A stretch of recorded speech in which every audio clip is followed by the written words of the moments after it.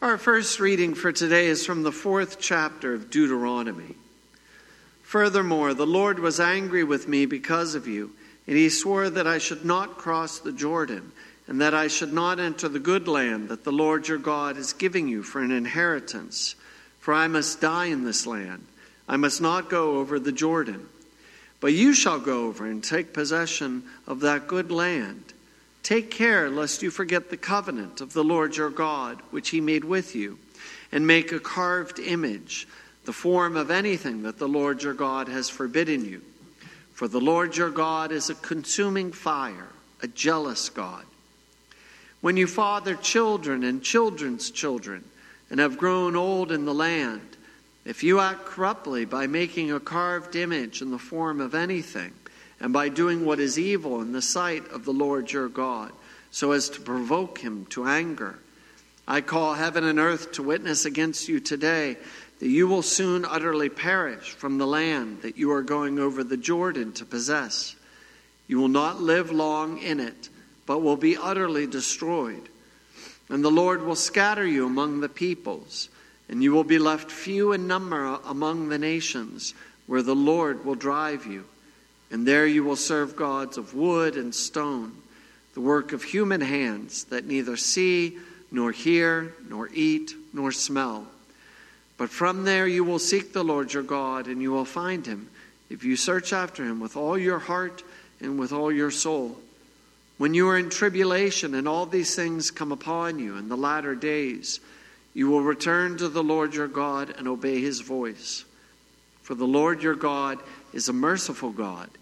He will not leave you or destroy you or forget the covenant with your fathers that he swore to them. For ask now of the days that are past, which were before you, since the day that God created man on the earth, and ask from one end of heaven to the other, whether such a great thing as this has ever happened or was ever heard of. Did any people ever hear the voice of a God speaking out of the midst of the fire, as you have heard, and still live? Or has any God ever attempted to go and take a nation for himself from the midst of another nation, by trials, by signs, by wonders, and by war, by a mighty hand and an outstretched arm, and by great deeds of terror, all of which the Lord your God did for you in Egypt before your eyes? To you it was shown that you might know that the Lord is God. There is no other besides him. Out of heaven he let you hear his voice, that he might discipline you. And on earth he let you see his great fire, and you heard his words out of the midst of the fire. And because he loved your fathers and chose their offspring after them, and brought you out of Egypt with his own presence, by his great power, driving out before you nations greater and mightier than you, to bring you in, to give you their land for an inheritance, as it is this day. Know therefore today, and lay it to your heart, that the Lord is God in heaven above and on earth beneath. There is no other. Therefore you shall keep his statutes and his commandments, which I command you today, that it may go well with you and with your children after you, and that you may prolong your days in the land that the Lord your God is giving you for all time. This is the word of the Lord. Thanks be to God. Our second reading is from the 8th chapter of Matthew. When he came down from the mountain, great crowds followed him, and behold, a leper came to him and knelt before him, saying, Lord, if you will, you can make me clean. And Jesus stretched out his hand and touched him, saying, I will, be clean. And immediately his leprosy was cleansed. And Jesus said to him, See that you say nothing to anyone, but go, show yourself to the priest, and offer the gift that Moses commanded for a proof to them. When he had entered Capernaum, a centurion came forward to him, appealing to him, Lord, my servant is lying paralyzed at home, suffering terribly. And he said to him, I will come and heal him. But the centurion replied, Lord, I am not worthy to have you come under my roof, but only say the word, and my servant will be healed. For I too am a man under authority, with soldiers under me. And I say to one, go, and he goes. And to another, come, and he comes. And to my servant, do this, and he does it." When Jesus heard this, he marveled and said to those who followed him, "Truly I tell you, with no one in Israel have I found such faith.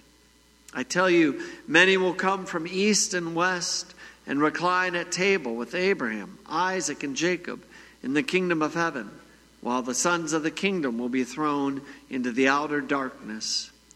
In that place there will be weeping and gnashing of teeth." And to the centurion Jesus said, "Go, let it be done for you as you have believed." And the servant was healed at that very moment. And when Jesus entered Peter's house, he saw his mother-in-law lying sick with a fever. He touched her hand, and the fever left her, and she rose and began to serve him. That evening they brought to him many who were oppressed by demons, and he cast out the spirits of the word and healed all who were sick. This was to fulfill what was spoken by the prophet Isaiah. "He took our illnesses and bore our diseases." This is the word of the Lord. Thanks be to God. We continue our recitation of the 10 Commandments. What is the 10th commandment? "You shall not covet your neighbor's wife, or his manservant, his maidservant, his ox or donkey, or anything that belongs to your neighbor." What does this mean? We should fear and love God so that we do not entice or force away our neighbor's wife, workers, or animals, or turn them against him, but urge them to stay and do their duty. Grace, mercy, and peace to you from God our Father and our Lord Jesus Christ. Amen. This 10th commandment, which talks about coveting, is very similar to the 9th one we talked about last week. Coveting is this desire of your heart to have something that has not been given to you. That's something you don't own. And it can be a whole host of things. And as I mentioned last week, usually coveting, this type of jealousy, desire is seen in the scriptures as being a bad thing. And it is for us because we don't own everything in the world. But for God, when the scriptures speak about God, they often do describe him as being jealous. And that's a good trait of God. And really, if you think about it, God is the only one in creation who has the right to be jealous of everything because everything does belong to him. He made it. It's his. And that includes us. In our Old Testament reading for today, Moses was talking to Joshua just before they entered the Promised Land. And Moses was telling Joshua that he would not be allowed to enter because of some unfaith that he showed earlier, that he was going to die in this land before crossing the Jordan River.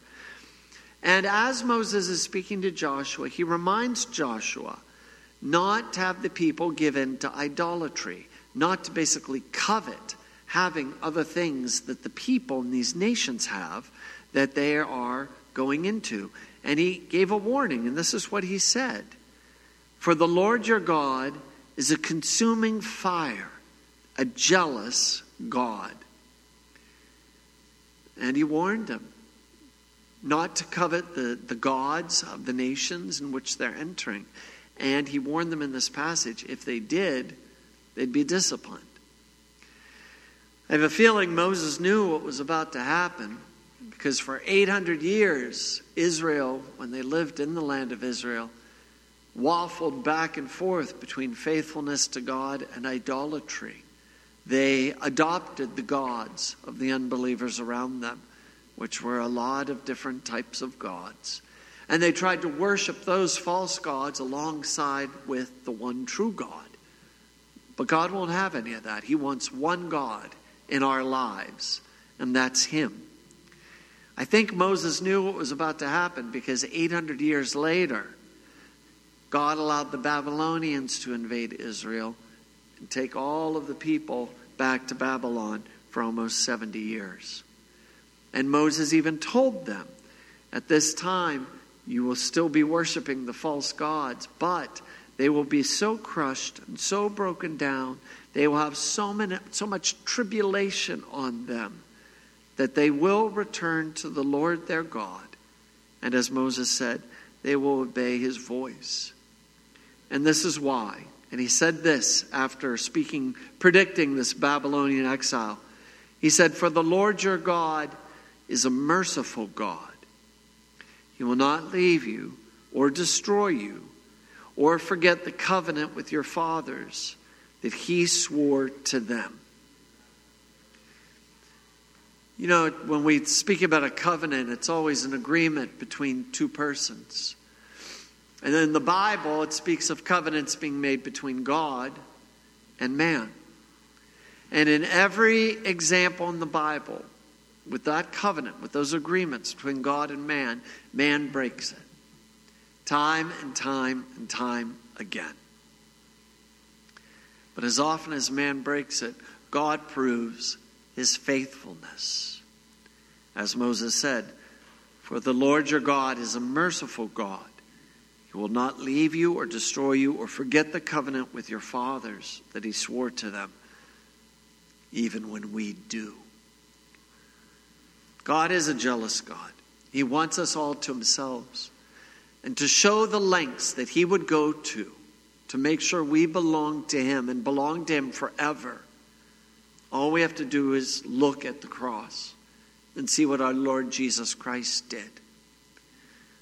On the Last Supper, on the night when he was betrayed, Jesus took bread, said, "This is my body." He took wine. He said, "This is my blood of the new covenant shed for you."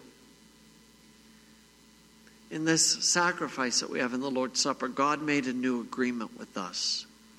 God made it with man, although it was God making it with man in the flesh of Jesus.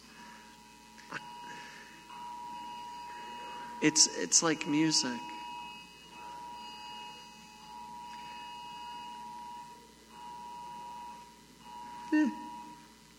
There. This is a test, just a test in the emergency broadcast system. So please keep in mind as we have the Lord's Supper what your Lord is promising you. He's giving you a new covenant, one that he himself has made with himself, God in the flesh, for you. And he always keeps it for you because your Lord, your God, is merciful. He will not leave you or destroy you. Amen.